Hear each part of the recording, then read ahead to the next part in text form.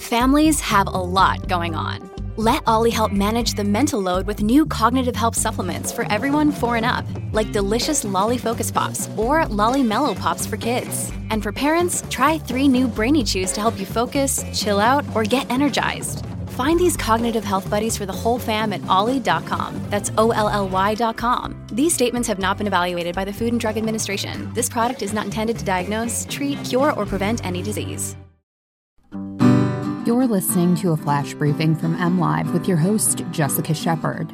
This is Michigan News from MLive for Wednesday, February 23rd. A judge will determine if the accused Oxford school shooter should be transferred to a juvenile facility. Michigan's delayed 1099-G unemployment tax forms are now available, and Michigan awards a $7.5 million grant to turn an old train station into a Ford Tech campus.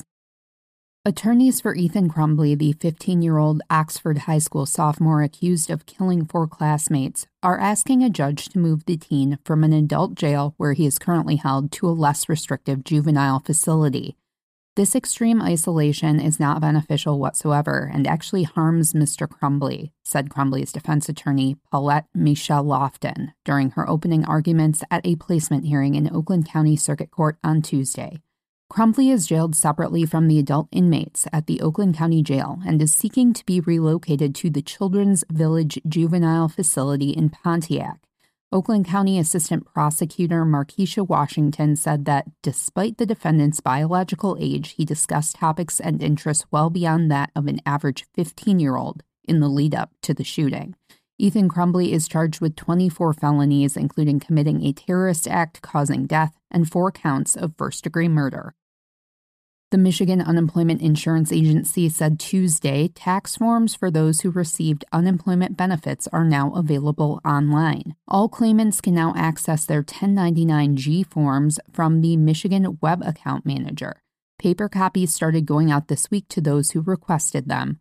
The state announced earlier this month that 1099-G forms would be delayed until the end of February.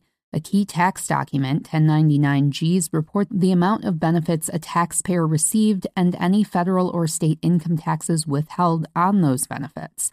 Tax documents are typically due by January 31st, but Michigan received an extension from the IRS as it deals with an ongoing overpayment issue. Due to an agency error, thousands of people were asked to pay back their pandemic-related benefits. The U.S. Department of Labor recently expanded guidance for Michigan to waive those repayments. Those who received unemployment benefits in 2021 need the 1099-G to file state and federal taxes. A $740 million plan to transform the former Michigan Central Station into an expansive tech hub for entrepreneurs and workforce development is receiving a boost of state funding. The Michigan Strategic Fund unanimously approved a $7.5 million grant Tuesday for the Michigan Central Innovation District in Detroit.